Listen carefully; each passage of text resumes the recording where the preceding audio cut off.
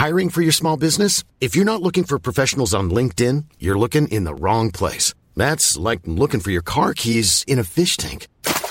LinkedIn helps you hire professionals you can't find anywhere else, even those who aren't actively searching for a new job but might be open to the perfect role. In a given month, over 70% of LinkedIn users don't even visit other leading job sites. So start looking in the right place. With LinkedIn, you can hire professionals like a professional. Post your free job on linkedin.com/people today. Selling a little or a lot? Shopify helps you do your thing however you cha-ching. Shopify is the global commerce platform that helps you sell at every stage of your business. From the launch your online shop stage to the first real-life store stage, all the way to the did we just hit a million orders stage. Shopify is there to help you grow. Shopify helps you turn browsers into buyers with the internet's best converting checkout. 36% better on average compared to other leading commerce platforms. Because businesses that grow, grow with Shopify. Get a $1 per month trial period at shopify.com/work. Shopify.com/work.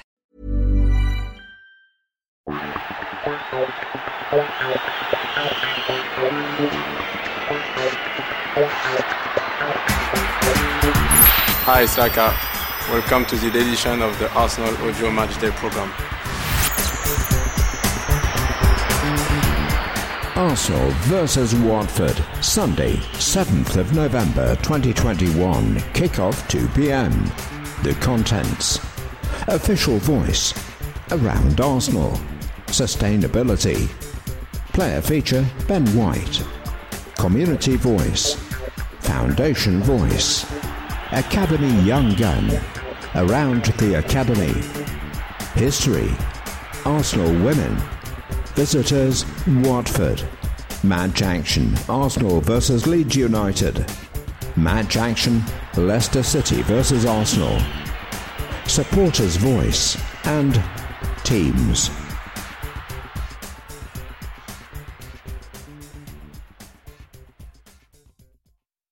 Official voice, Mikel Arteta. Every issue, we hear exclusively from significant figures at the club on our official voice pages of the programme. This issue, we hear from head coach Mikel Arteta as he takes charge of his 100th game. Ever since I retired as a player here, it was my dream to one day return as manager of this club. So to now have taken charge of 100 games is a huge privilege, and I want to give thanks to all the people around me and for the trust and support that the club has always given me. As soon as I finished playing, I started to study. I started to do my badges. I started to prepare myself for the future, and then it was about visualisation, thinking one day the chance could come up to do it, so I need to be mentally prepared. But as much as you do that, when you're actually sitting with the owner, the sporting director, and they're telling you they want you to be the new Arsenal manager, all sorts of things go on inside your body. The first one is emotion, passion, incredible energy, but some fear as well. Am I ready to do it? I'm prepared. It's my first job. It's a huge job. It's a huge responsibility. But because of the feelings I have for the football club, I can't let these people down. So there's a lot of emotion going on there, and then there's a decision to make. Something in your brain is saying, this is too early, isn't it? But you have to follow your gut and say, listen, you've been preparing for this opportunity. They believe in you. Why are you not going to believe in yourself? Then it was a clear yes. Obviously with respect to Man City and Pep because of the opportunity they gave me. When I arrived, I wanted to work on the connections people felt with the club.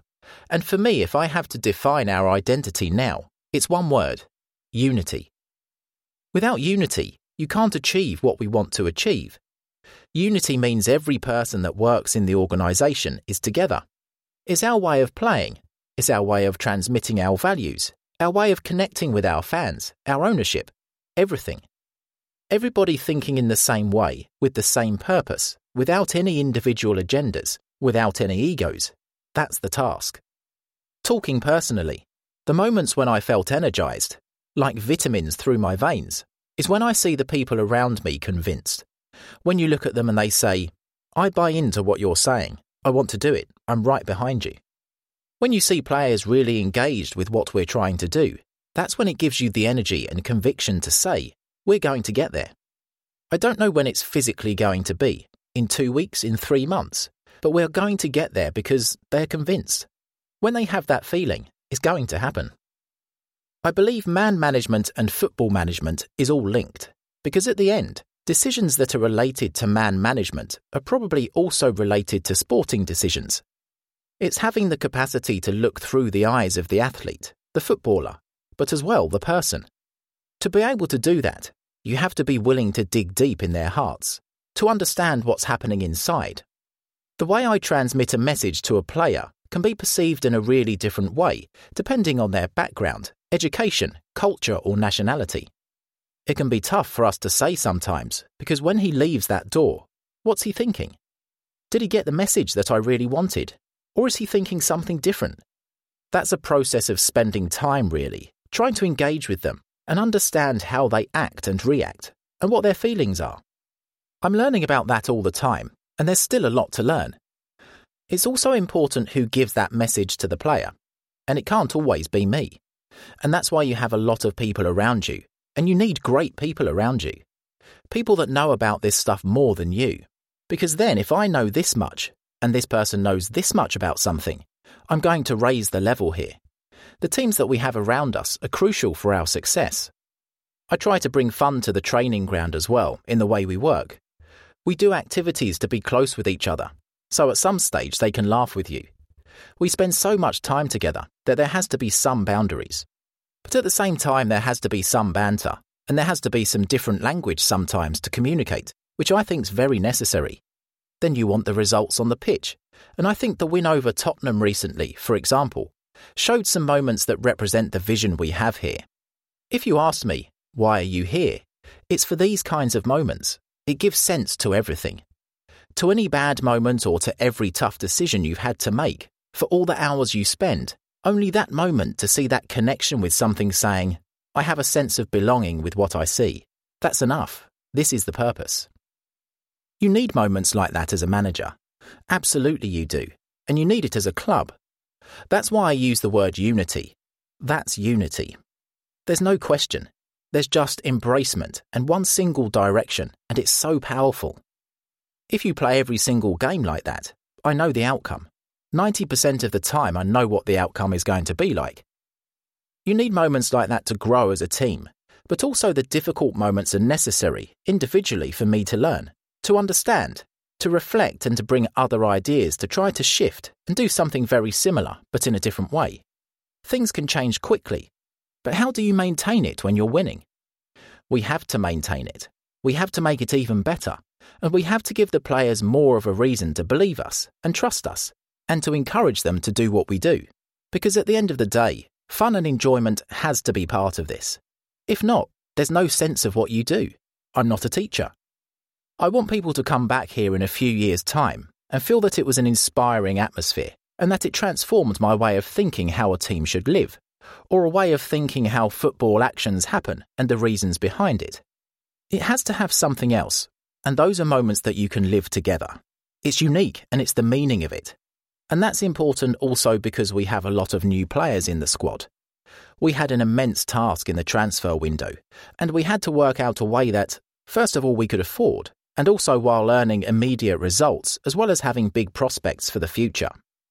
The turnaround in the squad in 18 months has been incredible. It's about 19 players. That's a whole new squad, and that takes time to gel. We had to make a lot of decisions, but we kept the same uniform basics. Do they represent what we want to do? Yes or no? If it's a no, he can't be here. Obviously, there's a big responsibility when signing players. You're dealing with human beings, and people can be unpredictable. But there's a lot of work and very methodical processes in place to find out about the player and also the person. In the end, you have to know that whatever decisions you make, you're not going to be able to please everybody, but you have to do what is right. First of all, you have to be able to leave your ego aside and your personal opinion out of the equation and just make a decision that's for the club, not yourself. It has to be for the benefit of the club, and to do that you need to be analytical, consult with people, share opinions, and then make a common decision.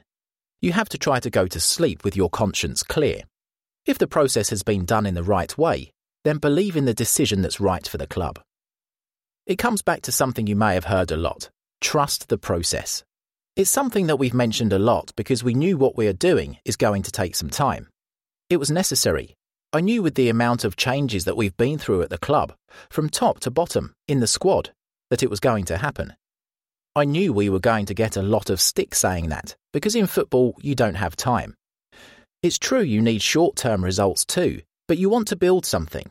With our resources and with the model we've put in place, it takes time. So we've done a lot of work over the past 100 games as a club, but we're not looking back, we're looking forward. And what I want to see in the future can be summed up in one word again: unity. I'd be so happy with that, because with that word I think we can define everything that's happening. If we still have unity, that means everybody is buying into what we're doing, everyone feels part of it, and everybody is enjoying the journey. It's about growth, passion, enjoyment and fun, and hopefully we can do that. If we still have that unity in another 100 games, I'm sure we'll be in a great place.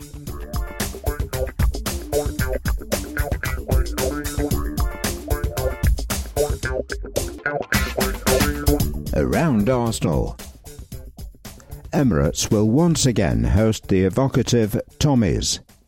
We will remember them. Today's match is dedicated to remembering the service and sacrifice of our armed forces community.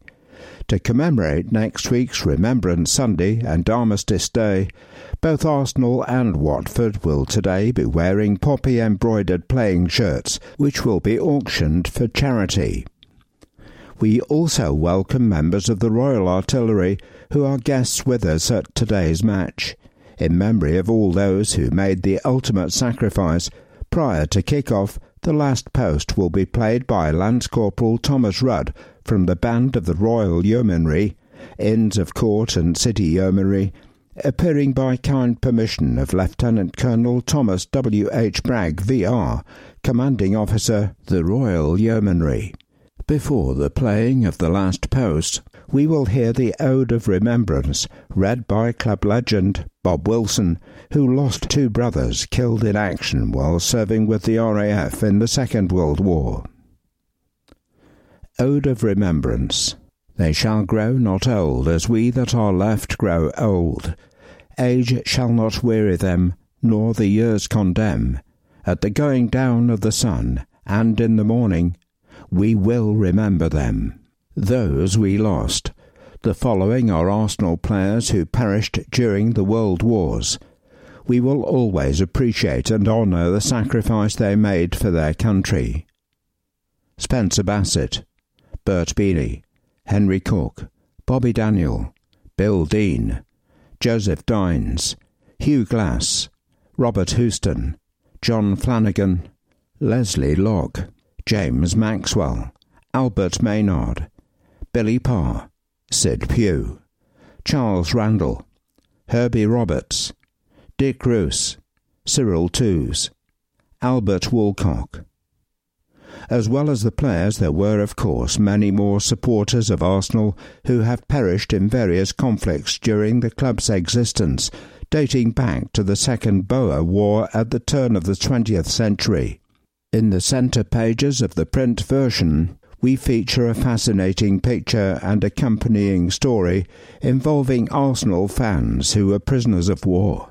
As always, the club has made every effort during the remembrance period to show our respects.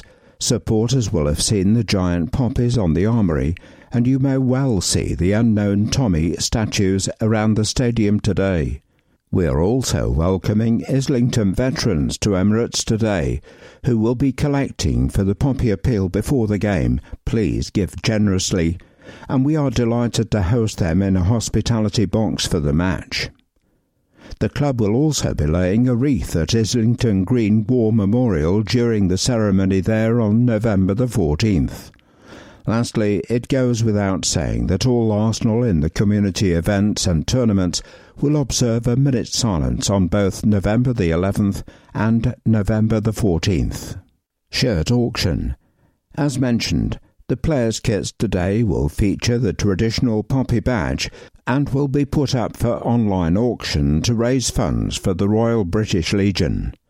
All shirts will be auctioned live from kick-off, This means that you can start bidding for your favourite shirt immediately from the first whistle. All Poppy shirts will be personally signed by the relevant player after the match and will be offered unwashed for the ultimate authenticity. The auction will only run for a few weeks, so don't miss your chance. All bids made are inclusive of worldwide secured shipping and payment handling fees, so no hidden costs. Go to www.matchwornshirt.co.uk/poppy to get your hands on a unique piece of football memorabilia and support the British Legion. Ref Watch. Kevin Friend is today's referee. It's the Leicestershire official's first Arsenal appointment this season. Last term, he was in charge of our 3-1 away win at Southampton and the 0-0 Carabao Cup draw with Liverpool, which we won on penalties. This is only Kevin's fourth Premier League match of 2021-22, though he has already issued 17 yellow cards in his previous 3 matches, but is yet to send anyone off. Arsenal for everyone. Embracing diversity and equality. Dave Seeger. Introduction by Alex Brooker. Dave hits the right spot. That's right, spelt with a W.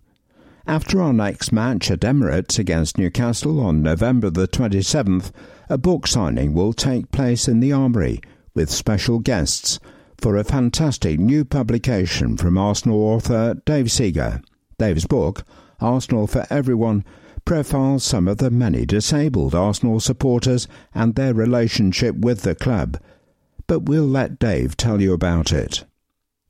I wanted to embrace something worthy, and watching my friend Alex Brooker talking about his life with his disabilities and his relationship with Arsenal proved a spark, says Dave.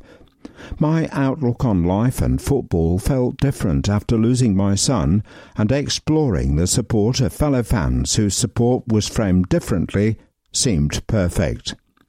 Initially, I felt I would need to blend everyday fans with celebrity fans to give the project more profile, continues Dave, but I soon realised it was more about the stories of true Arsenal-mad disabled supporters.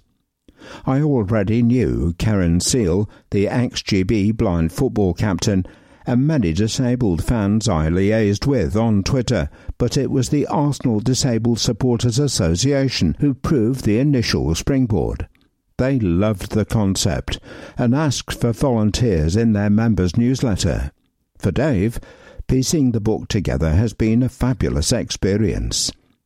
The words humbling and rewarding spring to mind, he smiles. What has been particularly rewarding was involving the club directly in 2 chapters and ultimately with them backing the book wholeheartedly. Dave's hoping that his book can influence attitudes of some of those who read it. I'm enormously proud of the book, my club, and I'm in awe of all the fans involved who overcome adversity and their disability or condition to support their team. Mostly, I hope that in reading the book, folk will perhaps take a step back and think of those less fortunate than themselves, and think twice before moaning and feeling angry about their team. I know I appreciate everything I have more than I did before I began the process. In short, we all love our team and want them to do well, but football and support is about so much more than the result each Saturday. As well as being available at the Armoury later this month, you can also order Dave's book from legendpublishing.net. Dave is donating £1 from each sale to Panathlon, a charity that gives thousands of young people with disabilities and special needs the opportunity to take part in competitive sport, and of which Dave's friend Alex Brooker is a patron. https://panathlon.com/. Good luck, Lizzie. Everyone at Arsenal would like to wish Lizzie Reeve all the very best for the future and hope she enjoys her final match day this afternoon. Lizzie has been at the club for 8.5 years. During that time, she has been instrumental in the smooth running of many club events, including match days, where her calm presence and organisation has helped steer many of her colleagues through the hectic nature of a busy match at Emirates. We all miss you, Lizzie. Good luck. Quarter-final date confirmed. The details for the Gunners Carabao Cup quarter-final have been confirmed as Arsenal vs Sunderland, Tuesday, December the 21st, kick-off 7:45 p.m, live on Sky Sports. Ticket news. Home. Arsenal vs Newcastle, Premier League, Saturday, November the 27th, kick-off 12:30 p.m, live on BT Sport. This is a Category B fixture. My Arsenal Rewards members will earn 100 points for each ticket purchased for this fixture. Tickets are now on sale to Silver, Purple, Red, Cannon and Junior Gunner members only. Arsenal vs Southampton, Premier League, Saturday, December the 11th, kick-off 3 p.m. This is a Category C fixture.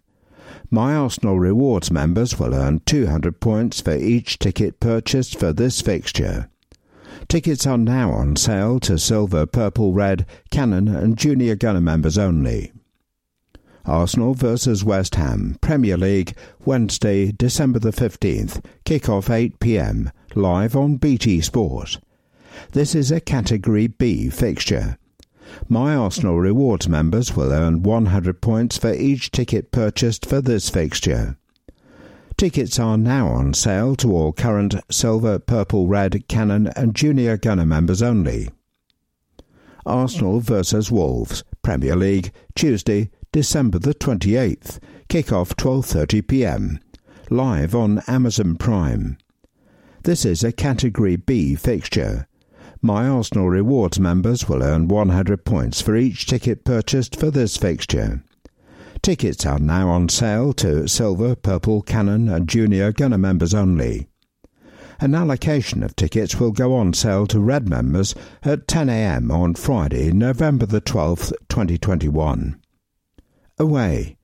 Liverpool vs Arsenal at Anfield, Premier League, Saturday, November the 20th, kick-off 5:30 p.m, live on Sky Sports. This fixture sold out to members with 15+ away points. Manchester United vs Arsenal at Old Trafford, Premier League, Thursday, December the 2nd, kick-off 8:15 p.m, live on Amazon Prime. Please visit www.arsenal.com/tickets on arsenal.com for up-to-date ticket information regarding this fixture. Everton vs Arsenal at Goodison Park, Premier League, Monday, December the 6th, kick-off 8 p.m, live on Sky Sports. We have received an allocation of 2,972 tickets for this fixture. Priority booking periods start at 9 a.m. on Monday, November the 8th. If you are hoping to purchase tickets for this fixture, please visit the tickets section of arsenal.com as a matter of urgency, where you will find full details of all the priority booking periods. An audience with Arsene Wenger and David Dine.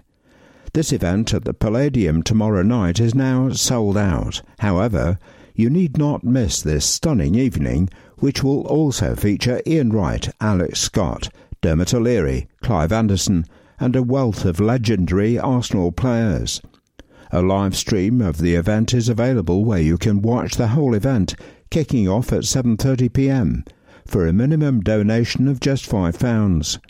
Go to www.live-now.com.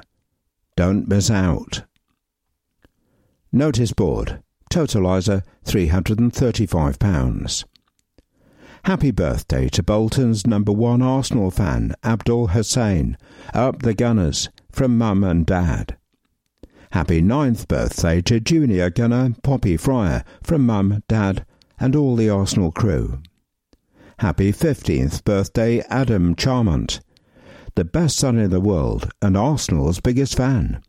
Hope you have a great day. Love, Dad and your nephew Lewis. A warm welcome to Gilly Boehm, who, having recently celebrated his bar mitzvah, has come to watch Arsenal for the very first time. Happy 16th birthday, Callum Keeley-Johnson. Hope Arsenal win for you today. Very proud of you. Love Mum, Finley and Logan. Happy 8th birthday, Alexander Thomas. Enjoy your first ever Arsenal game with your brother Joshua. Love Mummy, Daddy and Joshua. Welcome Alex Fitzgerald, 7, attending his first match today. He's super excited and hoping for an Arsenal win. A warm welcome to Sharon from Invercamp and her boyfriend Addy, attending today's game all the way from Tel Aviv. Arsenal remembers. Joseph Michael Roberts, April the 24th, 1934 to October the 21st, 2021. My dad worked match days at Highbury as a police officer for many years and remained a huge admirer of the Arsenal, spanning back decades. A gentle, loyal man. Rest in peace, Dad. Tony Ring, lifelong Arsenal fan. Tony, from Bristol, passed away, leaving a wonderful family heartbroken. He will be truly missed by all, so please spare a thought for a true Arsenal fan. We have won 11 of our 14 Premier League meetings with Watford, drawn 1, lost 2, scoring at least once every time we face the Hornets in the competition.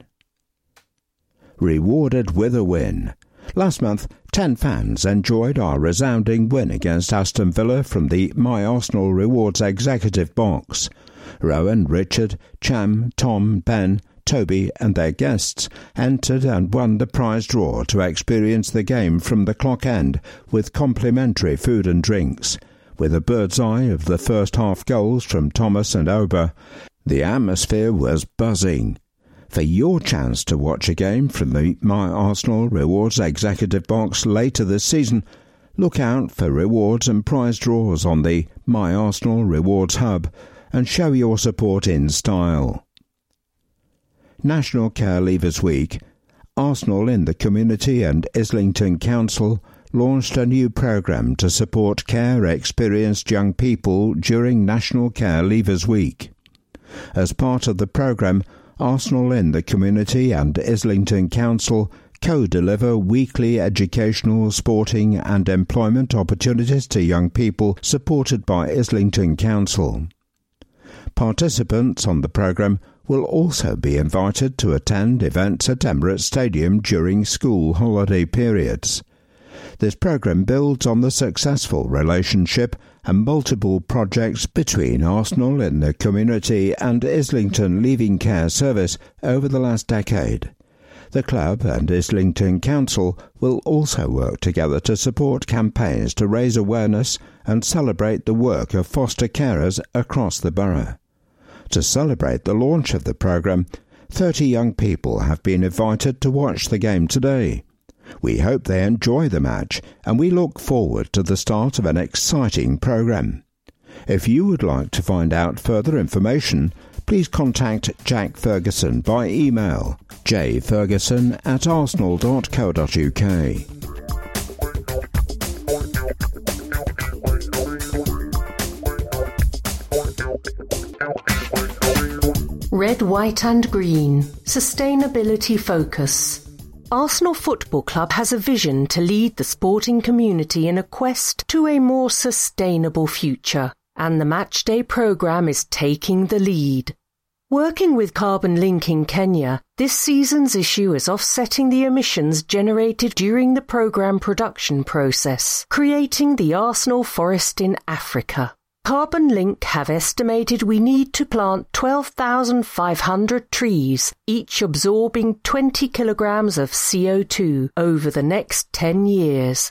The programme is also sponsoring small environmental projects around the club, as well as encouraging young fans and staff members to tell us about their green credentials. We are also highlighting our printers' environmental efforts. In addition, in each programme we showcase significant club-wide projects being undertaken as part of our drive to greater sustainability. Bishop's backing. Arsenal's programme print partner, Bishop's Printers, are considered one of the most environmentally conscious printers in the UK. Here we highlight their sustainability credentials. We've mentioned that Bishop's use environmentally friendly vegetable-based inks in the production of the Matchday programme. But not only that, they're vegan-friendly too. They don't contain substances of direct animal origin, and no animal compounds are used during the production process of the inks. Green Gain by Game.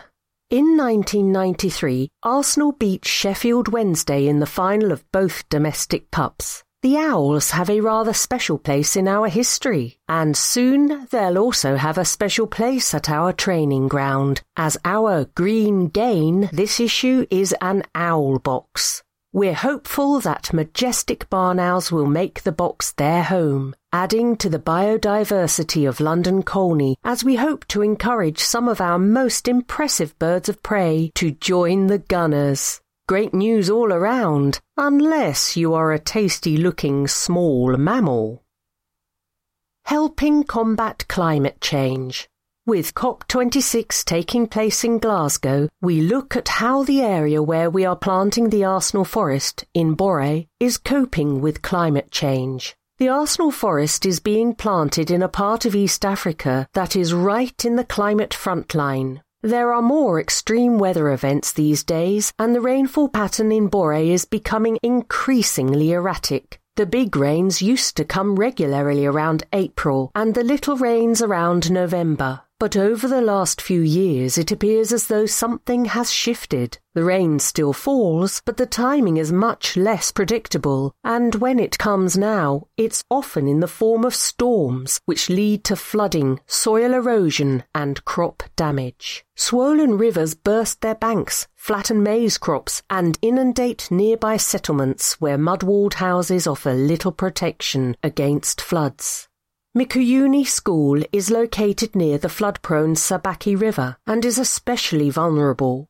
We are hearing a lot of pledges coming out of Glasgow at the moment around what is going to be done in 2030 or 2050, but here at Arsenal we are doing our bit and trying to make a difference on the ground right now. All the trees can help buffer extremes of weather, and neem trees, with their extensive root systems, can withstand both flood and drought. The 12,500 we are planting this season will reduce soil erosion as well as drawing down some of the CO2 that is one of the major causes of the climate change affecting the world so disastrously, particularly in areas like Borre. Programme Upcycling Scheme.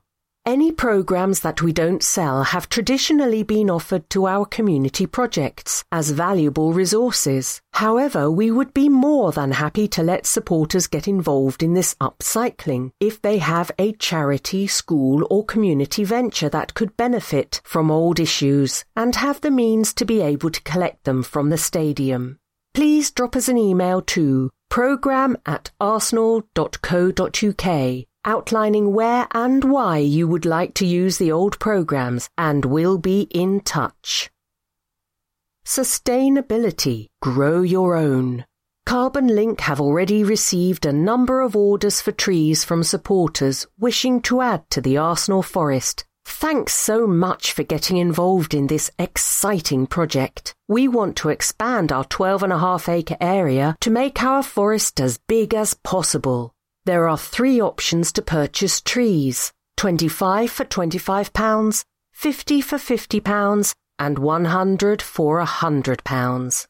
If you are concerned about your own carbon footprint, this is an excellent way of making a small sustainable step in the right direction, and also doing it in the name of the club you love. And what an excellent gift for an Arsenal fan in your life. Go to www.carbonlink.org/the-arsenal-forest-in-Africa for more info and details of how to be part of our forest.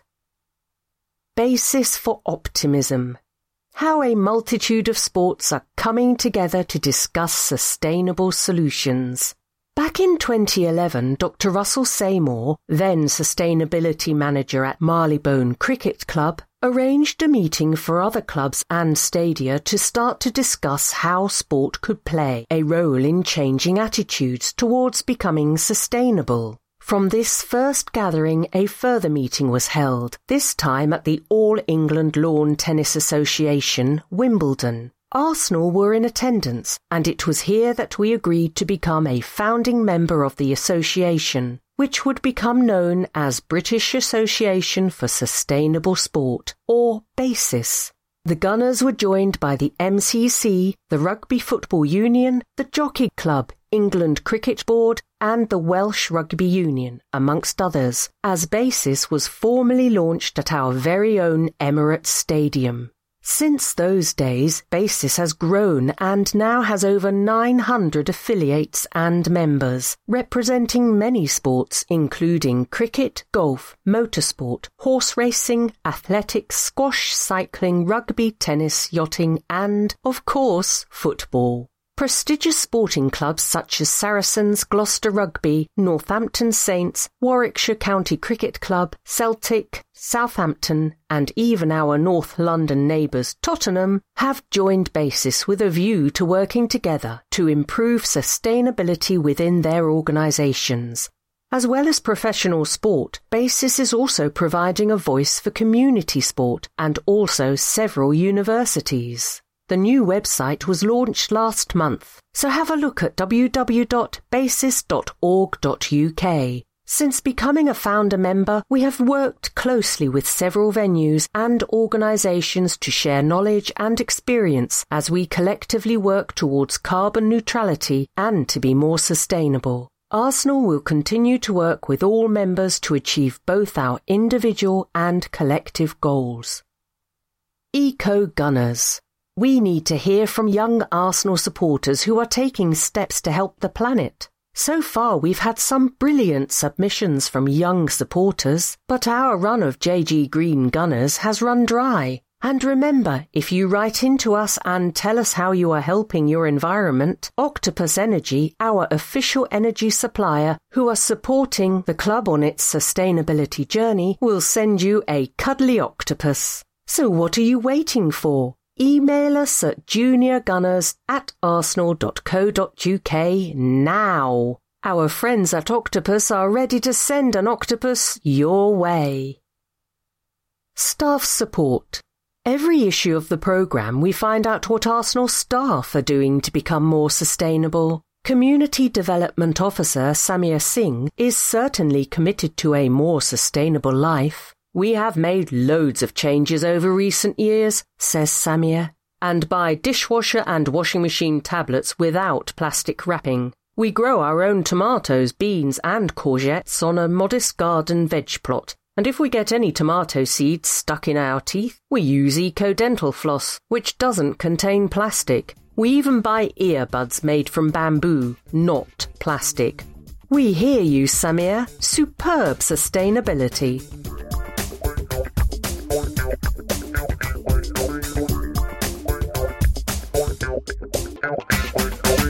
Ben White, Fan Zone. Arsenal players discuss the influence and inspiration provided by you, the fans.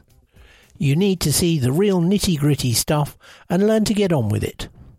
Already firmly established in the Arsenal back four, Ben White reflects on his journey to the Gunners and reveals the part a formative loan spell in League Two played in his early career. Words, Josh James. Photography, Stuart McFarlane. David Price, Getty. There are a whole host of reasons why young players are sent out on loan during the early part of their professional careers. More regular playing time obviously is a major factor, along with moving away from home, taking yourself out of the comfort zone, and sampling life at a different club or division. But for Ben White, his first loan spell at Newport Town in 2017 really opened his eyes to the effect that playing in front of passionate crowds can have on the game. By the time he was sent to Wales, the young defender had already made his first team debut for Brighton, as an 18-year-old in an EFL Cup game against Colchester United in August 2016. and he played another 90 minutes in the following round, a 4-2 win at Oxford. But those 2 games, played in front of a combined crowd of about 10,000, were his only taste of senior football before joining League Two side Newport Town for the 2017-18 season. That's when I first realised how much every game means, not only the fans but the players as well, he begins. Every point is so important. When you're in the lower leagues, the money you get for win bonuses or whatever is especially crucial at that level. Every point is huge, so every game is huge. That was a bit of a shock to me. In my first game there, I saw people fighting in the changing room because emotions are so high for every game. It all matters so much to all the players, and the crowd know that too. It all adds to an intense atmosphere in the stadium. It's also when Ben learnt that a crowd doesn't need to be large in order to be hostile. Newport's average attendance was about 3,000 during that season, but home advantage encompasses many factors. Nobody wanted to come to Newport to play us, but I loved it there, he continues. It was League Two. The stadiums aren't always the best, but it all adds to the atmosphere. Don't forget that I had come from a Category 1 academy at a Premier League club, where everything was perfect. The pitches are great, and you have all the facilities. Then you go into Newport, and it's a different world, really. It's probably one of the more old-school clubs around. It was a really good experience for me to go there and live it. That was one of the reasons I was sent there, I'm sure, to make the most of all the opportunities you get and see how much football means to people in lower leagues, the fans, the players, the staff. You need to see the real nitty-gritty stuff and learn to get on with it. And I can tell you that I absolutely loved it there. The whole thing, what I learnt, in the games and away from the games. It was one of the best years of my life for sure. It was a season full of adventure and experiences, and it wasn't just the nitty-gritty stuff. There was some glamour too in Newport's FA Cup run, and the chance for Ben to play in front of some sizable crowds for the first time in his career. After seeing off Walsall and Cambridge United, both at home, they faced Leeds in the third round again at Rodney Parade. 2 late goals gave Newport a 2-1 win against the side who went into the game 53 places above them in the football pyramid. Next up, in the fourth round, a home tie with Tottenham. That first game against Spurs was just unbelievable, Ben recalls. We were leading until the last 10 minutes when Kane scored the equaliser. We were close to winning, but they got a draw. It finished 1-1, but the whole thing was amazing. I actually had my driving test the next day, so I had to try and bring myself back down to earth for that. It wasn't easy to do that, because nobody would let me. It was such a good result that we had to celebrate it. But I passed my test the next day, so everything was good. I've got a feeling the examiner might have been a Newport fan, so I probably got away with that one. The examiner may well have been one of the 10,000 crammed into the temporarily enlarged Rodney Parade for the game, creating what the BBC website described as a riotous atmosphere at the 143-year-old stadium. There was a big build-up to the game, of course, but really there was no pressure on us, he continues. We were not expected to do anything. We could go out there and be free, play how we wanted and enjoy it. We had to use our home advantage. Before you even arrive at Newport, you know you're going to be in for a horrible game. There's sand and mud all over the pitch. We had the rugby team training on it before the game as well, to help cut it up even more. You know as a visiting team it's not going to be a nice day out for you. Our fans obviously played a big part in it too. As players, we all knew that as well, of course. The manager didn't have to remind us. It was obvious. You feel it from the opposition as well. As soon as they arrive, you can tell they are not going to enjoy it. Even the way into the stadium is horrible. It's not a place to be for an away team. If you listen to fans of any League Two club, you know they don't want to go to Newport away. It's always going to be a tough one, so that's even more the case for a Premier League club who aren't used to it. Everyone says, can you do it at Stoke on a wet Tuesday night? But in League Two it was, can you do it at Newport? It was seen as the real test, and that's because of everything. The atmosphere, the pitch, the way Newport play is really hard to deal with as well. We always wanted to make our home advantage count. Now an established Premier League player himself, Ben will always be able to draw upon those experiences of 4 years ago when he next steps into the unwelcoming surroundings of a lower league club away in the Cup. But his ambitions are much loftier than that now he's at Arsenal. It's venues like Wembley that he wants to be visiting for his new club. And, somewhat improbably, it was during his loan spell at Newport too when he first had the opportunity to play at the National Stadium. Newport's draw with Spurs meant a replay, and this was during the season that Tottenham were playing their home games at Wembley Stadium. Ben, still only 20 years old at this point, was about to play in front of the biggest crowd of his young career to date. Yeah, but I shouldn't have played that game really, he admits. I actually tore my quad the week before the game, but I didn't know if I would ever get another chance to play at Wembley again, so I made sure I played. To be honest, I shouldn't have. I only played just over an hour. But I said to the physio before the game, I need to play in this match. For me, I was thinking it was a once-in-a-lifetime opportunity, so I would do anything to play. I did some tests on the morning of the game and got myself through them, and Newport said it was down to me to play. Ben started the game and lasted 77 minutes, by which time Spurs were on the way to a 2-0 win in front of 39,000. I think Wembley was only half full, but it's such a big stadium that it was still a huge crowd. Certainly at the time it was the biggest crowd I'd played in front of. It was a good experience. They beat us, but it was really nice to play there. I thought I played really well in the first game. Harry Kane played the whole game, but we kept him quiet. Then in the replay they had players like Son, and they had a lot of the ball. To be fair, they did well on the day, and we couldn't do anything against them. They were a good side. In the end, the Newport following just couldn't recreate the hostile atmosphere of the first game, despite taking more than 7,000 fans to the replay. I remember I had a lot of people asking me for tickets for that game. In fact, I'm getting a lot of that again since I've moved to Arsenal, he laughs. So for me, I always tell them that if they were watching me play for Newport on a Tuesday night, then they can come to Emirates to watch us play Tottenham. The irony is, Ben wouldn't be hassling his friends for tickets were the roles reversed. I'm not much of a football fan, to be honest, he reveals. I don't watch much football at all in my spare time. I never really have, even when I was growing up. I watched a few England games when I was younger, but I've never had a team I support. I wasn't that interested in it, to be honest. I was playing all the time rather than watching. I loved all sports, played a lot of cricket and tennis too, a bit of hockey, anything to be outside really. When I was at Southampton's academy, we used to go to the first team games, but I was never really interested in that side of things. I just loved playing. I never owned a replica shirt for any team, or collected the stickers or anything like that. It wasn't my thing.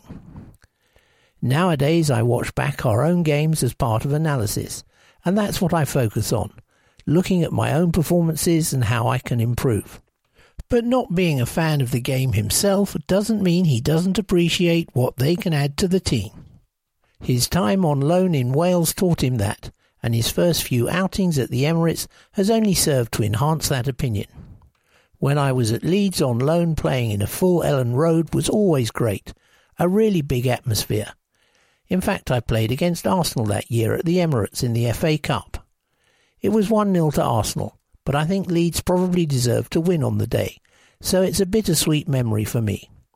We lost the game, but playing at the Emirates for the first time was great. You always want to play in front of big crowds, and that's what being on loan is about as well, being introduced to these big games slowly. I have to say, though, that the best atmosphere I've ever played in was the Tottenham game here this season. That's the best. The Euros was pretty crazy too. I didn't play, of course, but being part of it was great. It was unbelievable to be part of those games at Wembley. He adds, I've played in a few games now for Arsenal, and my mum goes to all the matches. She told me how great the away fans are, and to be fair, we hear that as players. She said they are pretty mad, and she hasn't seen anything like it. It's great on those away games when you get a win and can go over to the fans afterwards and appreciate their support. For me, once the whistle goes, I don't think it really matters whether it is a home or away game though. As soon as you kick off, you're concentrating so much on the game that you don't take in what's happening in the stands. You realise when the game stops and you might hear some of it then, but when you are playing you shut it out. I don't think I've ever been in a stadium where the atmosphere has affected how I play at all. I can shut it out and concentrate on the game. I don't really get nervous before a game, he continues, but I find a big atmosphere gives me more energy and more motivation to perform better. An atmosphere like that gets me going, and it's just nice to play in it, to be involved in a huge atmosphere. He may only be a few months into his Gunners' career, but Ben's relationship with the Arsenal fans is already building, and he says that's been one of the highlights since joining in the summer. It's been mad, to be fair, he smiles. When I go out, I usually get stopped, and that's really nice. It's great to have that level of support, even when we had the sticky start to the season. To know they are behind you really gives you a lift. After so long of not having them in the stadium as well, it just feels different to have them back. I think you naturally pick up your game more when you have 60,000 people there shouting for you. It's all positive having them back. And away games? Is there one trip in particular that Ben is looking forward to this season? I think probably the United game. I want to play against Cristiano Ronaldo. I've played at Old Trafford before, but not when it was full. It would be a great experience. In fact, I've been there to watch a game when they played Chelsea a few years ago, because my uncle is a United fan, so he took me along. But playing there in front of a big crowd is what I really want to do. Ben White, fact file.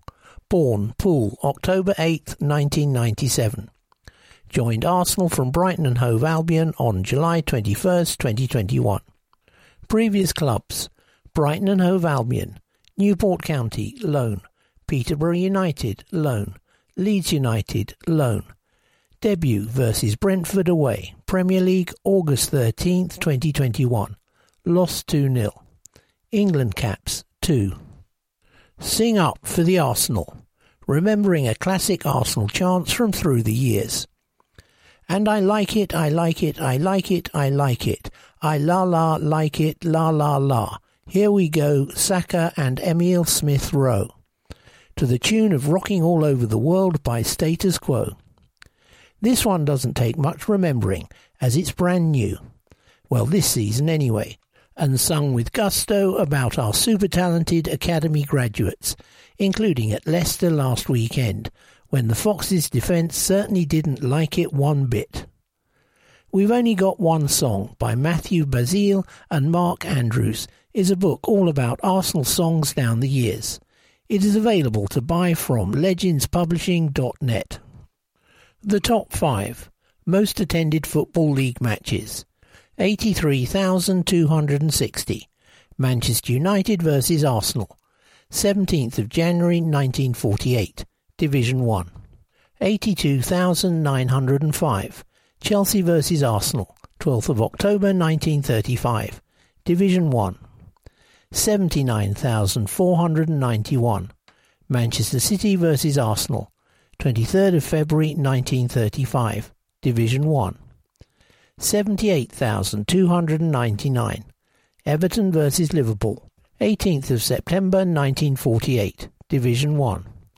77,696. Chelsea vs Blackpool. 16th of October 1948. Division 1.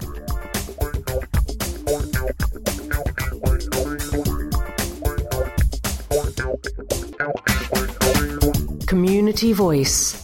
Arsenal in the community engages more than 5,000 participants every week. Each issue we hear about one of our projects from their perspective. Olivia is a 14-year-old from London who is a keen participant in the Premier League programme Changemakers. The PL Changemakers programme is funded by the Premier League Charitable Fund in partnership with UNITAR, United Nations Institute for Training and Research. It aims to develop leadership skills in girls whilst promoting gender equality and positive mental health. I first heard about the Changemakers community programme from my secondary school. They recommended I attend and I'm happy I did. At the time I wasn't aware of any other projects delivered by Arsenal in the community, but I really enjoy playing football, so it was something I definitely had an interest in. At the time I joined the programme, I didn't find myself in any challenging situations away from school. I was just looking forward to playing football as regularly as possible. The first time I went to play football at the session, the people were welcoming, and so were the coaches. It was a fun session. I really enjoyed it. Since then, we have played in tournaments over half-term at Market Road and off the pitch. I particularly enjoyed the leadership course. The social side has been a really important factor, socialising with people and finding new friends. The sessions are an easy way to do this, and a big part of why we come. The staff are very nice and encouraging. When I first joined, they really welcomed me in. The staff are easy to talk to, and if I have any problems, I can talk to them. There really are some nice people. From joining the sessions, I definitely find it easier to interact with others and have grown in confidence. The new skills I have learned, I think, are leadership and teamwork, and how to work with people in different environments. Using these skills, I've been able to work with more people, have better teamwork and understanding of my role within a team. For example, at school. I never thought I'd be doing a lot of other courses and activities alongside playing football. I thought I'd just be playing football on the weekends and playing tournaments and matches, but we get to take part in courses, workshops and other activities. I would say to others, don't hesitate in getting involved. You can definitely make new friends and get to know new people. The coaches are nice, it's very welcoming and a great experience. For more information on our Changemakers programme, contact Jack Ironside at jironside@arsenal.co.uk. Foundation Voice. The work of the Arsenal Foundation and the partners and initiatives it supports have touched the lives of a great number of people in a variety of ways. The Arsenal Foundation's Emergency COVID Fund has helped Elizabeth House Community Centre run a food hub during the pandemic. Local resident Martin tells us how their deliveries were a lifeline during lockdown. I'm originally from Ireland but live in Lower Holloway near the Emirates. I've worked on building sites all over London since the early 1980s, and the highlight was being head carpenter at the old Arsenal Stadium. This is my local club, and it was great to get the opportunity to meet players like David Seaman and Ian Wright, who were true gentlemen. It was hard work, but a lovely environment, and being so close to home, I could still look after my children and go home for lunch. Just before the pandemic, I broke my back and became pretty much housebound. That was particularly frustrating because I'd just started being a regular visitor to Elizabeth House. I'd attend weekly get-togethers with quizzes, bingo, music and a meal at the end. I really enjoyed the food and socialising with other community members. Also, I used to bring my children here before I moved away for a while 25 years ago, so it was great to catch up with people I used to know. The lockdowns really affected me mentally and physically, to the point where at one stage I was afraid I was becoming paranoid. It really scared me and affected my quality of life, not helped by the fact I had lost my independence. I was isolated, alone and afraid even to use the lift. I fell behind with my finances and struggled physically because I couldn't exercise. I found out about the Elizabeth House Food Hub from a flyer through my letterbox, and my GP suggested it too. Not only was I housebound, but I don't use the internet either, so I couldn't do online shopping. Getting food delivered was a real lifeline, and the hub helped me with food essentials, including different fruit and veg every week, and basics around the home, cleaning products, washing powder, toilet roll, and the like. It was a huge help, and I would have struggled to eat properly without it. The volunteers have been wonderful too, and I used to volunteer myself, so I know how hard they've been working. Tony has been my most regular visitor, and every time he calls in, he stops for a chat, which really brightens my day. I guess that until something like COVID happens, you don't always realise how important human contact is. The pandemic did inspire a lot of people to give up their time to help others, and the wider community, especially the people at Elizabeth House, have been great. People have been very willing to help, and that goes for Arsenal as well. Football clubs do have an impact on their communities, and I think it's so important for them to give something back too. For more information, visit elizabeth-house.org.uk.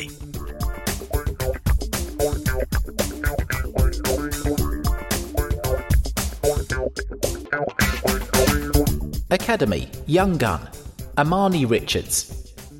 The basics. Born, Camden, 16th of November 2004. Joined, 2nd of February 2021.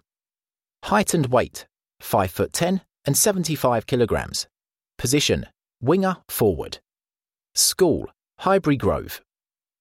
I've got to be honest, even when I was at Chelsea, I still dreamed of playing for the Arsenal. I was left with no other choice really. It's in my blood. All of my family are Gooners. It's always been Arsenal for me. I know it's the classic thing that everyone says, but Thierry Henry really was my idol growing up. I remember training with my dad as a kid, and he always used to tell me to study his trademark finish closely. You know the one I mean. Get down the line, cut inside, open up your body and pass it into the corner. That was my signature finish at Sunday League, and it's something that I still look to do in games today. After playing Sunday League football until I was 12, I was scouted by a number of Premier League clubs before I eventually joined Chelsea and spent the next 4 years of my life there. I've got so much to thank them for in terms of my development as a player and as a person too. But during my final season there, I felt like it got to the point where I wasn't being pushed and challenged in the way that I wanted to be. I'm the kind of person who likes to be tested all the time, and I think that brings the best out of me, both on and off the pitch. So I came to the decision that I needed to move on and make a fresh start elsewhere. And what better place to do that than here in North London? I was open to all kinds of challenges, but the reality is that Arsenal was always the place that I wanted to be. This is exactly what I wanted, a new environment with new expectations and a new way of looking at football. I wanted to join the club from the moment I heard Arsenal were in for me, but to then hear them lay out their plans for my development and how they can challenge me was amazing. They told me that they wanted to turn me into a true goal scorer, and that was something that really appealed to me. I want to add that clinical edge to my game. Turning up at London Colney for my first day was genuinely a dream come true. Growing up, I always used to watch the videos on Arsenal's YouTube channel, so I always knew exactly what it looked like. It was a crazy feeling. Receiving my first batch of Arsenal kits and training gear was amazing too. Obviously I've had Arsenal shirts before, but to have one that's genuinely mine is something really special. Just the thought of maybe one day wearing that shirt for the first team is something that keeps me motivated in every training session and game. I couldn't have asked for a better start to my life here at Arsenal really. I scored on my full debut for the under-18s last season, and then I was handed my debut for the under-23s at just 16 years of age. That gave me so much confidence in terms of the belief and trust that the club have put in me. I remember we played Liverpool in the FA Youth Cup the day before, and then I got a text saying I was in the squad for the under-23s. I was like, wow, already? I really wasn't expecting it at all. Whenever you join a new club, there's always that pressure to perform and show everyone what you're about. So to be able to make an impact in the way that I did was a great feeling. Now I just need to keep believing in myself and keep it going. I love this club. And like any kid who grew up supporting Arsenal, my dream is still the same, to go all the way to the first team.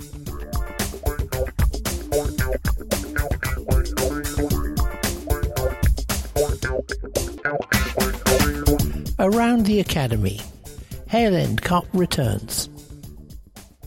Hale End hosted their first post-pandemic tournament last week as our under-14s reached the final of the Hale End Cup. We entertained Cardiff, Everton and Norwich as our youngsters went all the way to the final before losing on penalties following a 1-1 draw with Cardiff City. Arsenal Chidozie Obi won the Golden Boot with 4 goals from 5 matches. It was fantastic to see the Hale End Cup back up and running, with the boys giving it their all out on the pitches, the parents cheering on from the touchlines, and staff from each club pulling together to make the day a real success, said Will Oldham, Academy Operations Manager. These events give the boys a valuable learning opportunity to experience tournament football and understand how to navigate that environment both as an individual and an effective team player. Under-23s topped the table. October proved to be an exciting month for our under-23s as we climbed to the top of the Premier League 2 with big performances against Everton and Leeds United. After slipping to only our second defeat of the season against Liverpool, Kevin Betts' side returned to winning ways with an emphatic 4-0 victory over the Toffees at Meadow Park. It was a complete performance from start to finish, featuring 4 well-worked team goals, and the perfect example of Betts' philosophy and approach in our new 5-3-2 formation. Folarin Balogun, Salah Oulad Mahand, Ryan Alibusu and Zach Swanson were our goal scorers in a very assured team performance. And just 1 week later, our youngsters showed even more character and team spirit as they ran out 4-2 winners over Leeds United in a chaotic and intense game at Ellen Road.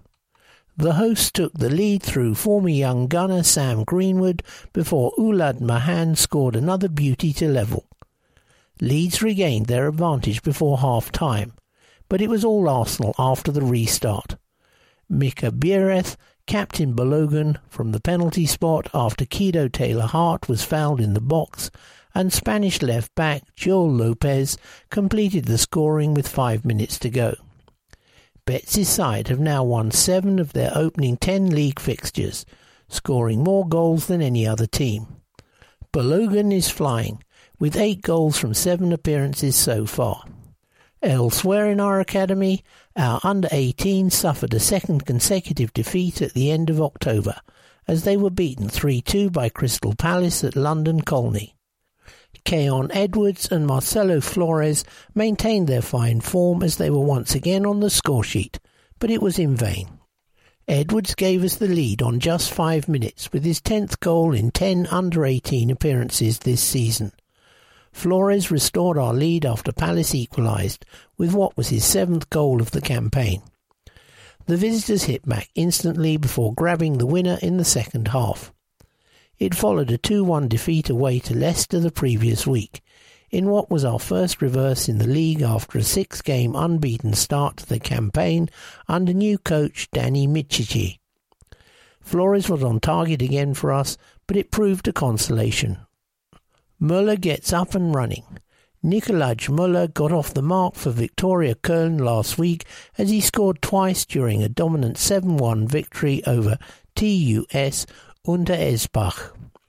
Our young striker has received limited game time since heading out on loan in the summer, battling for his place in the starting 11. But after this impact in the Middle Rhine Cup, he'll be hoping for more league minutes in the coming weeks. During the last season, Nikolaj built a good partnership with Folarin Balogun in the Premier League 2, where he scored 8 times and assisted 3 from his 18 appearances for the under-23s. Osei Tutu steps up recovery. Jordi Osei Tutu has made some positive steps in his recovery from injury, as he's returning to running outside again and taking part in some light ball work. The young right-back, currently out on loan at Nottingham Forest, but recovering at London Colney, has been out with a recurrence of a hamstring injury which limited him to only a handful of appearances during his spell at the club last term. The versatile defender rejoined the East Midlands club in late August and made 2 championship appearances before being ruled out through injury. Osei Tutu's finest form to date arrived during his loan move to German second division club VfL Bochum in the 2019-20 season, where he scored 5 goals and also operated as a winger. Keep working hard, Jordi. We can't wait to see you back in action again.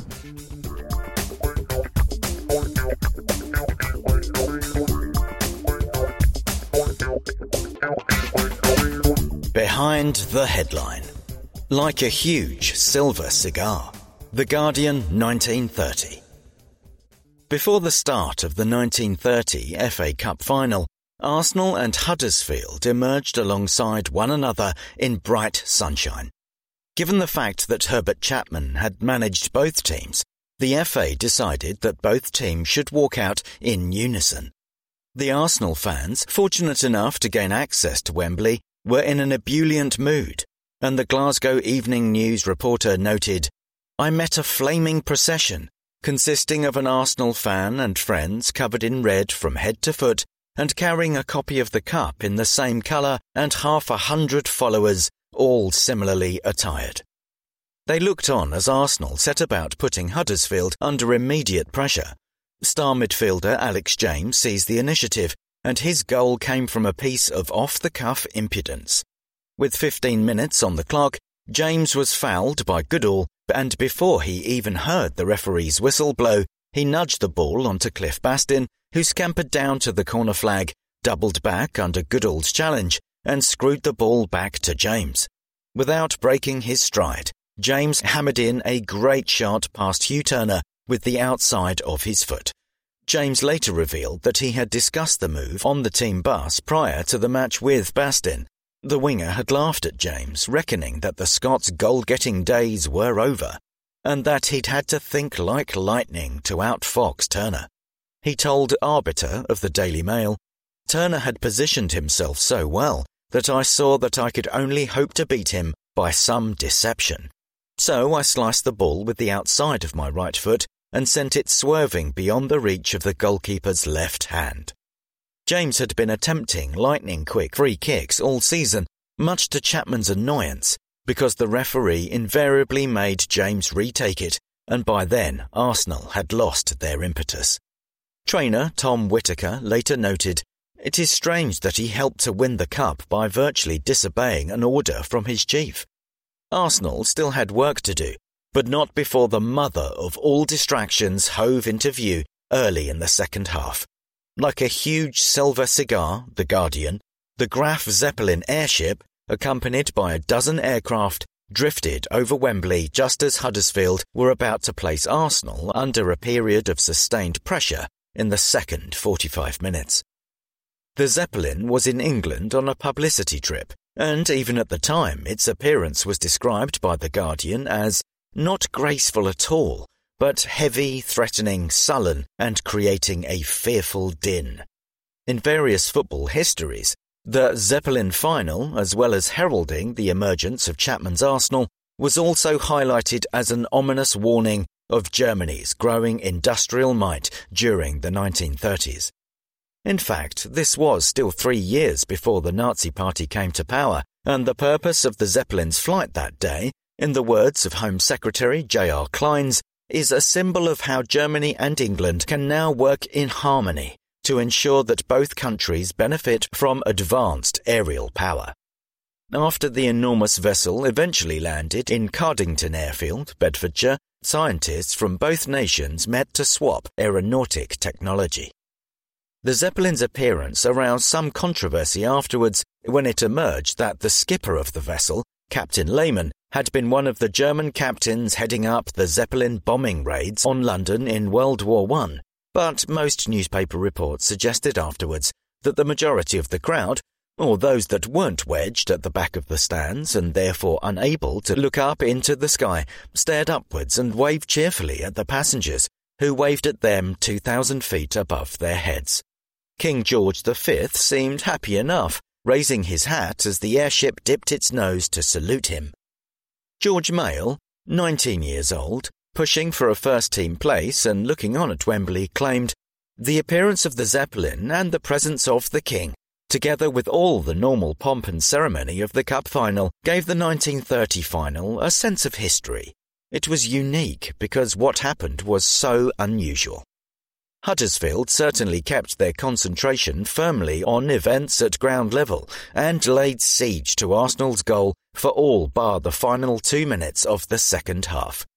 With 83 minutes on the clock, Arsenal appeared ready to buckle.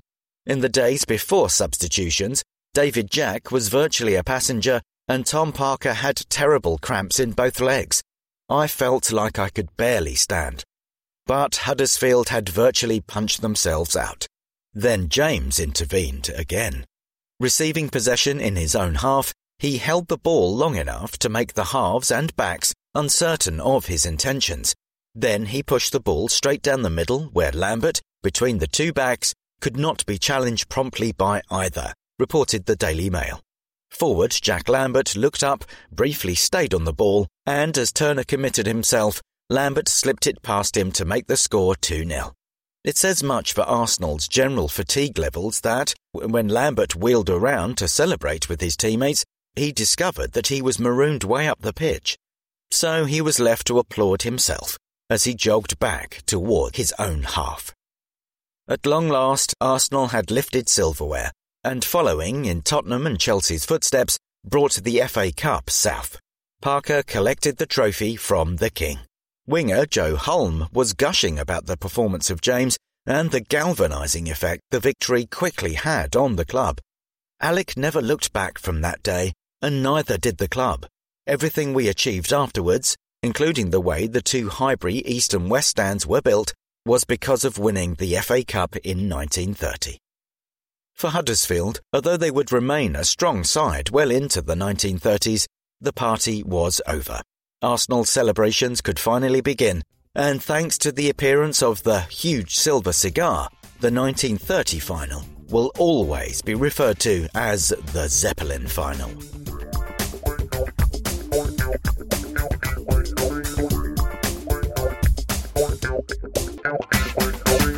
Arsenal women. News and reports from England's most successful women's football team. We're off to Wembley! Arsenal made it to a 17th FA Cup final last weekend after beating Brighton and Hove Albion 3-0 at Meadow Park. Jonas Eidevall opted to rest Viviane Miedema, Lot Wubben-Moy and Tobin Heath, but that didn't stop us from producing a complete and controlled team performance. Sitting deep in their own half, Brighton allowed us little space to attack throughout the opening exchanges before Caitlin Ford came close twice in quick succession. The Australia international was trusted to lead the line and saw her first effort saved from close range, followed by a glancing header that sailed just wide of the near post. Heading in at the break without a goal to our name has been rare under Eidevall, but it didn't take us long after the restart to move one step closer to Wembley Stadium. The in-form Beth Mead made a mazy run down the left wing and turned her marker inside out before picking out Kim Little inside the area, who showed great composure to control the ball and poke it past Megan Walsh. Mead wasn't done there, though, and with our next dangerous counter-attack, the England international combined with Jordan Nobbs before cutting inside and finding the bottom corner with a well-placed finish. By this stage, we were in cruise control, zipping the ball about with confidence to wind down the clock, but our third of the evening would arrive from a set piece. Once again, Mead was the architect, whipping in an inch-perfect delivery from a corner for Leah Williamson to head home at the far post. Mead has now scored 10 and assisted 15 goals in just 16 games for club and country this season. An outstanding record from an outstanding player. Barcelona tickets available. Tickets are now available from Arsenal.com for our UEFA Women's Champions League game against Barcelona at Emirates Stadium on Thursday, December 9th. General admission tickets are £12 for adults and £6 for concessions. Club level, which includes a premium seat, a half-time drink and a programme, is also available at £35 for adults and £17.50 for concessions. Hospitality packages are also going on sale for this highly anticipated fixture very soon. Beth's bouquet. Beth Mead received a bouquet of flowers before the Brighton game, recognising her recent heroics with England. The Arsenal forward became the first woman to score a hat-trick for England at Wembley during the Three Lions 4-0 win over Northern Ireland on October 23rd. Blooming brilliant, Beth! Be there on December 5th. Arsenal will face old rivals Chelsea in the cup final at Wembley after they beat Manchester City 3-0 away from home, with the game taking place on Sunday, December 5th, with a 2 p.m. kickoff. That's very early for a cup final, we hear you say, but this is of course the COVID-delayed 2020-21 FA Cup. Arsenal having beaten Gillingham, Crystal Palace and Tottenham on their way to playing Brighton in the last 4. It goes without saying that we would like to see as many Arsenal fans at Wembley as possible, and tickets are now available from as little as £2.50 for children. They are priced as follows. Adult Category 1, £25. Adult Category 2, Standard, £20. OAPs and students £10.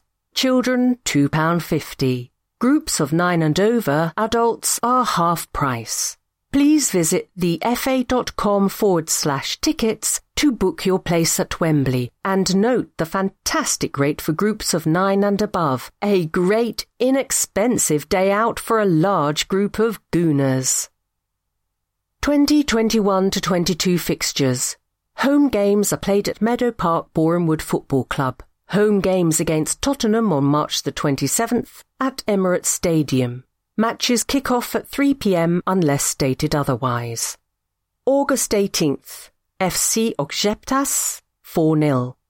August 21st, PSV Eindhoven 3-1. August 31st, Slavia Prague, home 3-0. September 5th, Chelsea, home, 3-2. September 9th, Slavia Prague, 4-0. September 12th, Reading, 4-0. September 26th, Manchester City, home, 5-0. September 29th, Tottenham Hotspur, home, 5-1. October 3rd, Aston Villa, 4-0. October 5th, Barcelona, 1-4. October 10th, Everton, home, 3-0. October 14th, Hoffenheim, home, 4-0. October 31st, Brighton and Hove Albion, home, 3-0. November 6th, West Ham United, home. November 10th, HB Cogue, 4:45 p.m. November 14th, Tottenham Hotspur. November 17th, HB Cogue, 7 p.m, home. November 21st, Manchester United. December 5th, Chelsea, Wembley. December 9th, Barcelona, 7 p.m, home. December 12th, Leicester City, home. December 15th, Hoffenheim, 7 p.m. December 19th, Brighton and Hove Albion, home. January 9th, Birmingham City. January 16th, Reading, home. January 23rd, Manchester City. February 6th, Manchester United, home. February 13th, Chelsea. March 4th, Birmingham City, home. March 13th, Brighton and Hove Albion. March 27th, Tottenham Hotspur, home. April 3rd, Leicester City. April 24th, Everton, home. May 1st, Aston Villa, home. May 7th, West Ham United.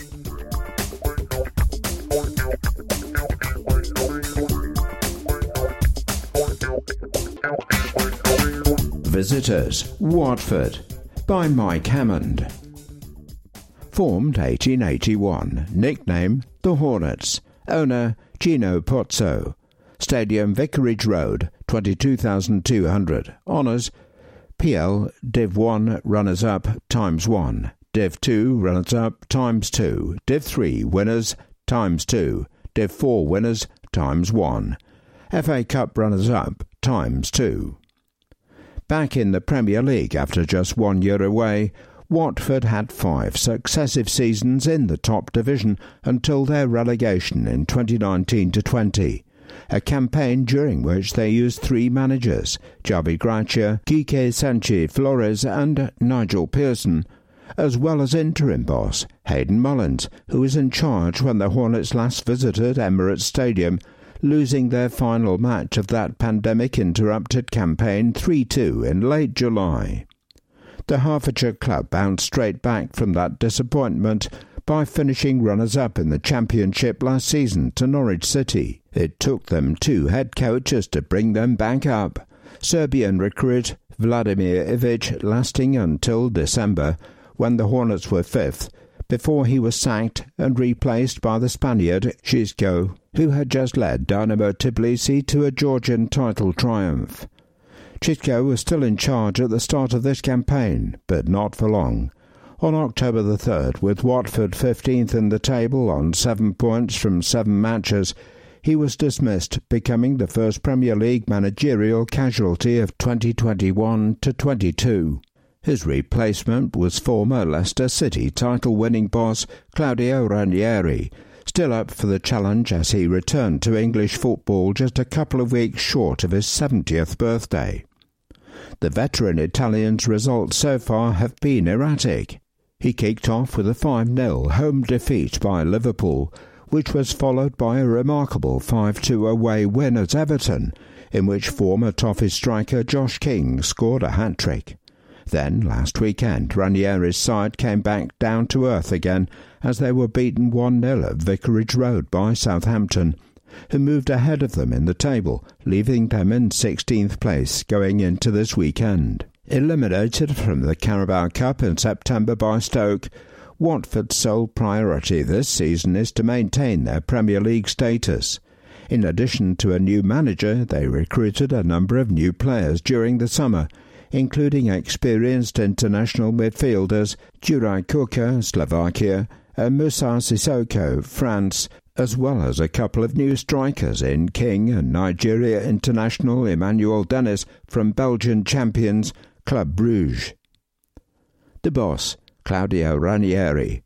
Head coach, born October the 20th, 1951 in Rome, Italy. Previously, Cagliari 1988-91, Napoli 1991-93, Fiorentina 1993-97, Valencia 1997-99, Atletico Madrid 1999-2000, Chelsea 2000-2004, Valencia 2004-5, Parma 2007, Juventus 2007-9, Roma 2009-11, Inter 2011-12, Monaco 2012-14, Greece 2014, Leicester 2015-17, Nantes 2017-18, Fulham 2018-19, Roma 2019, Sampdoria 2019-21. Claudio has been a high-profile manager for well over 30 years, but his first season with Leicester City in 2015-16 eclipsed everything as he led the Foxes to the Premier League title. He thus returned to English football in triumph 11 years after a 4-year sojourn at Chelsea. Despite his impressive CV, his most significant achievements pre-Leicester had been domestic cup successes with Fiorentina and Valencia. 23. Pace to burn. Ismaila Sarr, winger, born St. Louis, Senegal, 25th of February 1998, previously Metz, Rennes. Arsenal fans got an early glimpse of Ismaila's footballing gifts when he starred and scored for Rennes in a 2018-19 Europa League tie. Coveted then by several European clubs, the jet-heeled young Senegal international, who impressed at the 2018 World Cup, opted to join Watford for a club record fee and made an early mark with 2 goals and an assist in a momentous 3-0 win against Liverpool. The flying right winger was the Hornets' top scorer in the Championship last season with 13 goals and leads the way again this term with 4 in the Premier League. 26. Wearing the gloves, Ben Foster, goalkeeper.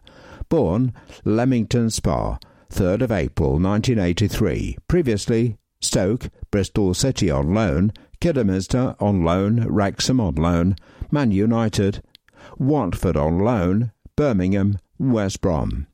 Ben returned in July 2018 to Watford, where he spent a couple of seasons on loan from Manchester United in the mid-2000s after ending a 7-year spell at West Brom. First capped by England in 2007, he missed out on selection for the 2010 World Cup and subsequently withdrew his services before returning to the fold and appearing at the 2014 World Cup. He has been preferred in goal of late to Austria's Euro 2020 keeper Daniel Beckmann. 15. The stalwart, Craig Cathcart, defender. Born Belfast, 6th of February 1989. Previously Man United, Antwerp on loan, Plymouth on loan, Watford on loan, Blackpool. A Watford player since 2014 when he joined from Blackpool, centre-back Craig has helped the Hornets to 2 promotions from the Championship during his time at Vicarage Road and made 122 Premier League appearances for the club between 2015 and 2020. A versatile defender who can also operate at fullback, the 32-year-old has won 65 caps for Northern Ireland. He was an ever-present starter at Euro 2016 and remains a regular for Ian Barraclough's side. 5. The linchpin, William Troostekong. Born Haarlem, Netherlands, 1st of September 1993. Previously Groningen, Dordrecht on loan, Ghent, Haugesund on loan, Bursaspor, Udinese. A much-travelled Dutch-born Nigeria international central defender, William joined Watford in September last year on a 5-year contract, having spent 2 seasons as an Italian Serie A player with Udinese.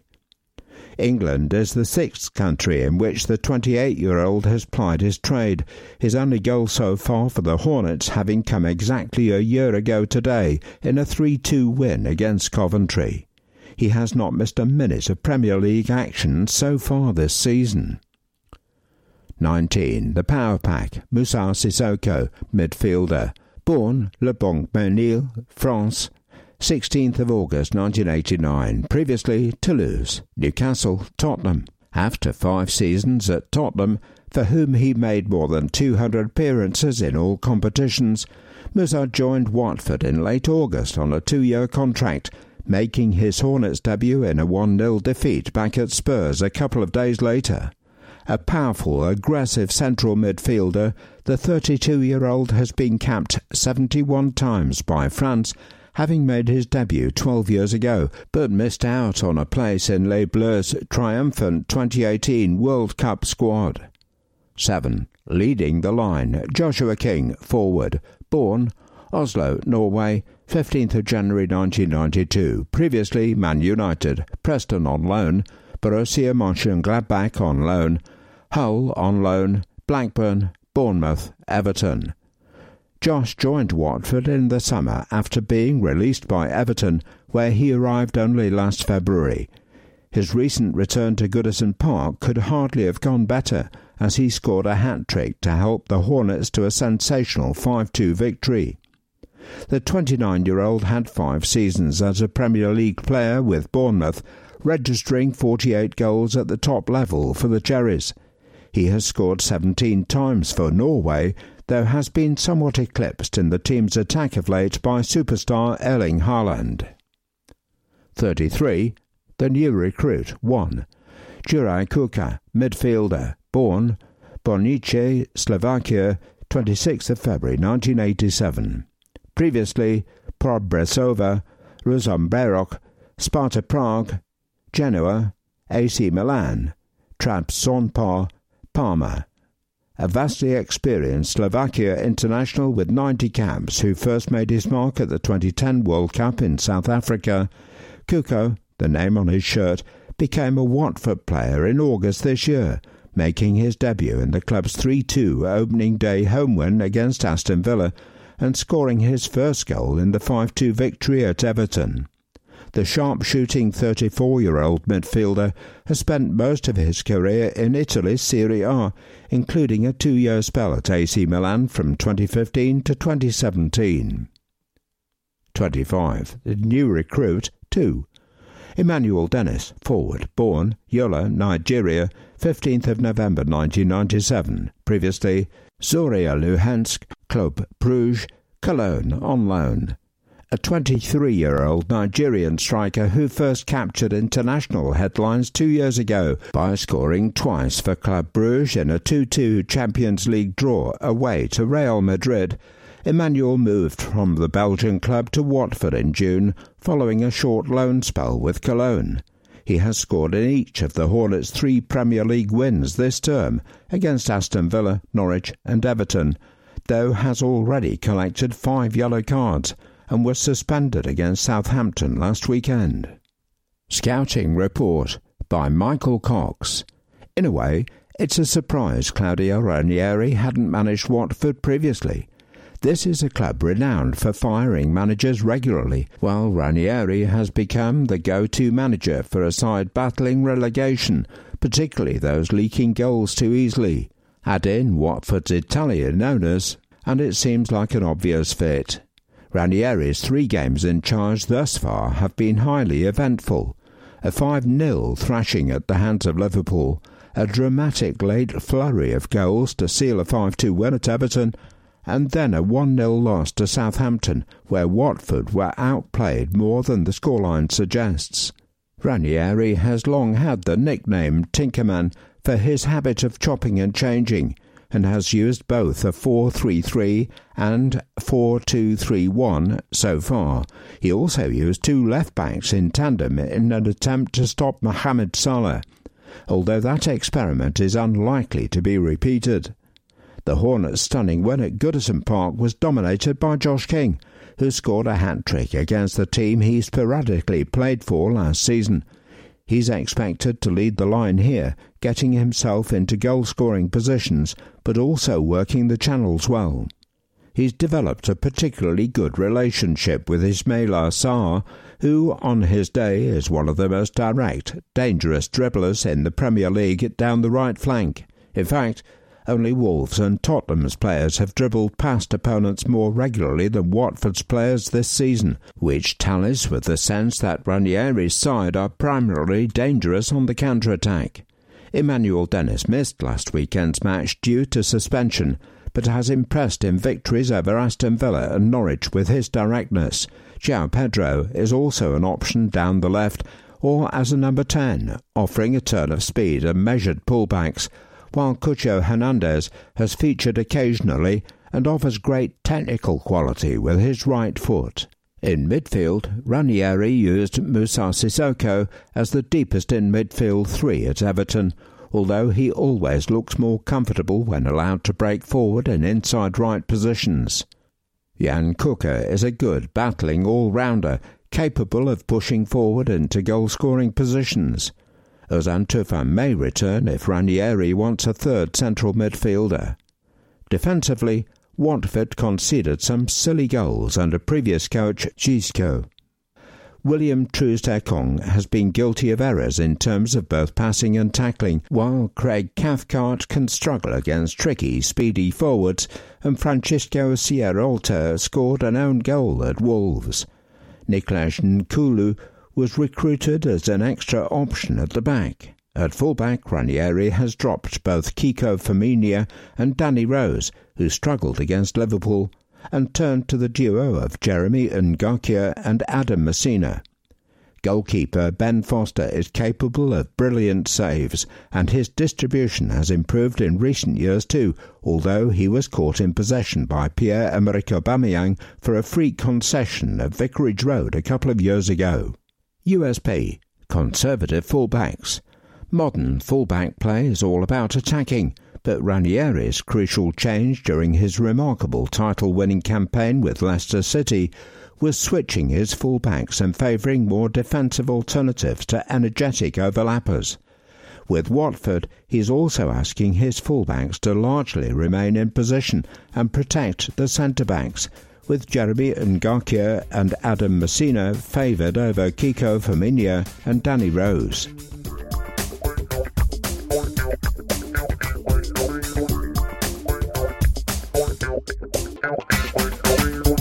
Match action. Carabao Cup 4th round, Tuesday, October 26, 2021, 7:45 p.m. Emirates Stadium. Arsenal 2, Chambers 56, Nicotia 69, Leeds United 0. Stats: possession AFC 45%, LUFC 55%. Total shots AFC 14, LUFC 14. Shots on target AFC 4, LUFC 5. Block shots AFC 4, LUFC 6. Offsides AFC 3, LUFC 2. Corners AFC 10, LUFC 4. Tackles 1, AFC 7, LUFC 11. Yellow cards AFC 1, LUFC 1. Red cards AFC 0, LUFC 0. Timeline: 4th minute, Leno saves well from Harrison. 8th minute, Holding's header goes wide. 55th minute, Chambers scores a header with his first touch after coming on.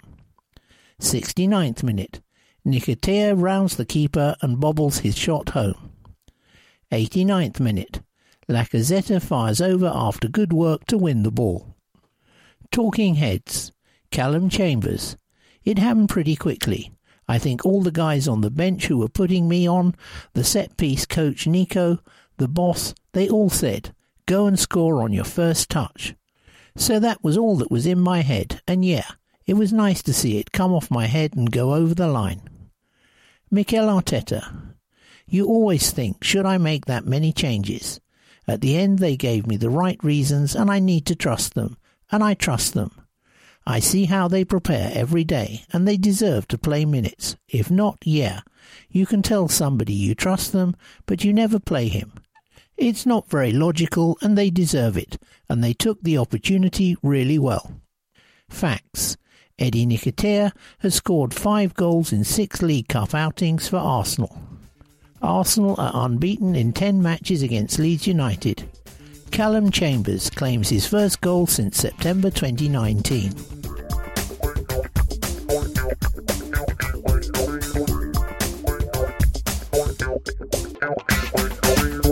Match action: Leicester City 0, Arsenal 2. Arsenal scorers: Gabriel 5th minute, Smith Rowe 18th minute. Premier League, Saturday, October 30th, 2021. King Power Stadium. Timeline: 5th minute, Gabriel heads home Saka's corner to give us the lead. 18th minute, Smith Rowe pounces on a loose ball in the box to fire home the second. 27th minute, Ramsdale makes a great full stretch save to deny Iheanacho. 43rd minute, Ramsdale produces a miraculous stop from Maddison's free kick. 61st minute, Ramsdale saves again, this time from Barnes. Talking heads: Aaron Ramsdale.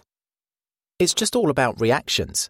I was more worried that he was going to reverse it into my corner, but as it was a close free kick, he sort of had to get it up and over the wall, and that gave me a chance. He couldn't really whip it like he normally does. From then on, it's about explosion. If you get there, you get there, and if not, you don't. I'll watch it back. It's just one of those that can go either way. Mikel Arteta. I'm really happy with the performance, with the result, with the phases of the game we had to go through, and how we managed them.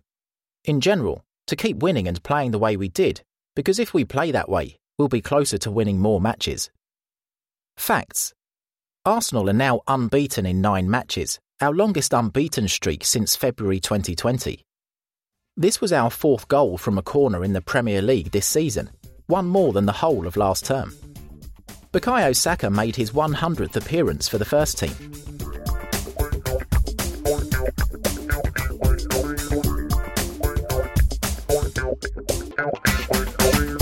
Supporters' Voice.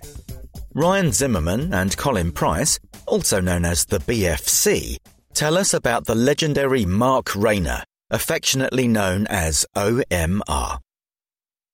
OMR celebrated his 50th birthday in January, and his face will be familiar with many Gooners, as he has been following the Arsenal over land and sea for the best part of 30 years.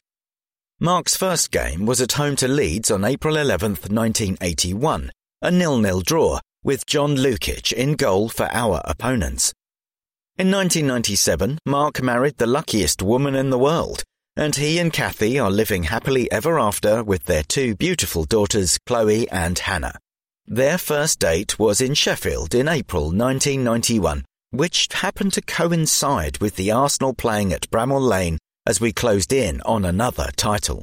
In 2003, OMR took Kathy to Milan for her birthday, which happened to be the same day as our 5-1 win against Inter in the San Siro. How's your luck? If Mark made a list of his most disliked teams, our neighbours from Middlesex would be at the top. White Hart Lane in 2004 is his best trip up the Seven Sisters Road, but OMR has fond memories of the League Cup semi-final replay in 1987 and Rocky's late winner. He also has a bizarre recollection from that day, having been stopped and asked 3 times, "Got anything you shouldn't have?" followed by the even more surprising, "Got any bazookas?" OMR hasn't just seen us win the title at White Hart Lane. He was also at Old Trafford in 2002, whilst Anfield 89 is unlikely to be surpassed as his favourite match. He's enjoyed many FA Cup final victories, and while some think Abide With Me is the Cup final anthem, if you travelled back in the same train as Mark in 2005, you'll know it is, in fact, I've Got a Lovely Bunch of Coconuts, played on his phone from Cardiff to London on constant repeat. Before moving to Emirates in 2006, we were invited to a school in Ashburton Grove to choose our season tickets via a virtual reality view of the stadium. OMR assembled the group to make a collective decision, but whilst the rest of us were simply happy to sit anywhere, Mark turned up with his homework. Row 18 so that we're at eye level. East stand so we don't get the sun in our eyes. Block 18 near the away fans so that we'll still get an atmosphere if our success or attendances dwindle. There's only one Marky Rayner. Know an Arsenal fan whose story should be told? Perhaps they have gone to great lengths to show their support for the Gunners, battled against difficulties in their lives, or shown great compassion for others.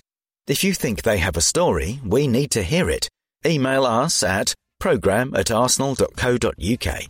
Every supporter featured will receive a unique, personalised version of the Matchday programme featuring their story.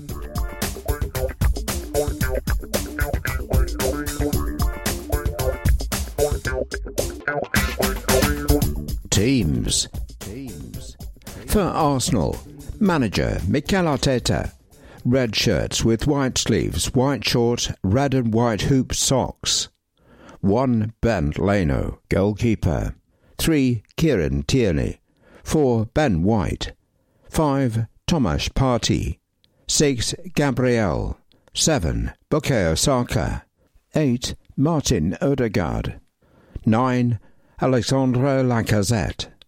10. Emile Smith-Rowe. 14. Pierre-Emerick Aubameyang. 15. Ainsley Maitland-Niles. 16. Rob Holding. 17. Cedric Soares. 18. Takahiro Tomiyasu. 19. Nicolas Pepe. 20. Nuno Tavares. 21. Callum Chambers. 22. Pablo Mari. 23. Albert Sambi Lokonga. 25. Mohamed Elneny. 26. Folarin Balogun. 30. Edion Ketia. 31. Sead Kolasinac. 32. Aaron Ramsdale, goalkeeper.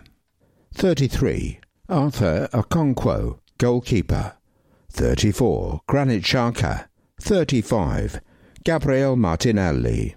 For Watford, head coach Claudio Ranieri. Yellow and black shirts, black shorts with yellow socks. 1. Ben Foster, goalkeeper. 2. Jeremy Ngakia. 3. Danny Rose. 4. Peter Atebo. 5. William Troost-Ekong. 6. Imran Louza. 7. Joshua King. 8. Tom Cleverley. 10. João Pedro. 11. Adam Messina. 12. Ken Sema. 13.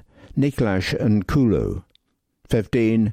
Craig Cathcart. 16. Dan Gosling. 17. Ashley Fletcher. 18. Ozan Tufan. 19, Musa Sissoko. 21, Kiko Firmino.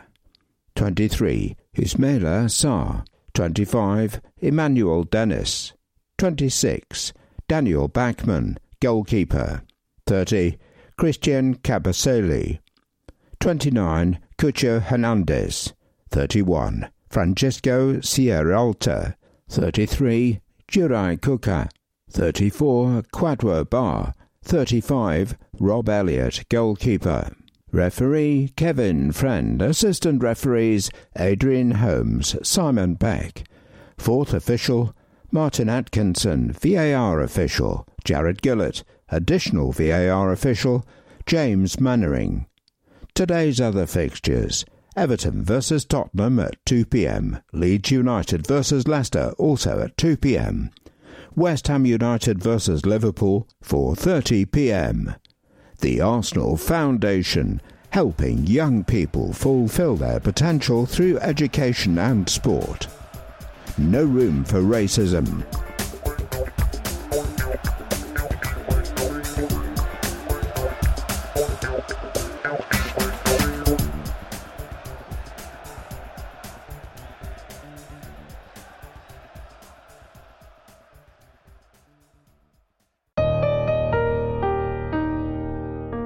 No room for racism anywhere. Arsenal and the rest of the Premier League will not tolerate racism anywhere, and we are taking action to combat all forms of discrimination. But we can all do more. Challenge it, report it, change it, and together we can make a positive impact. Visit premierleague.com/no room for racism to find out more. Hashtag no room for racism. Challenge it, report it, change it. Premier League. Arsenal. EA Sports FIFA 22.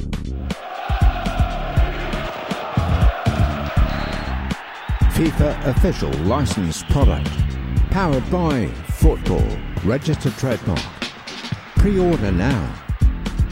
3. Registered trademark. www.pegi.info. In-game purchases. In-game purchases includes random items. Play has no limits. Copyright 2021. Electronic Arts Inc. Electronic Arts, EA Sports, the EA Sports logo, Ultimate Team, and Powered by Football are trademarks of Electronic Arts Inc. Official FIFA licensed product. Copyright FIFA and FIFA's official licensed product logo are copyright and/or trademarks of FIFA. All rights reserved. Manufactured under license by Electronic Arts Inc. All UEFA Champions League registered trademarks, designs, and/or copyright of UEFA. All rights reserved. The PlayStation symbol, PlayStation, PS4, PS5, and Play Has No Limit are registered trademarks or trademarks of Sony Interactive Entertainment Inc.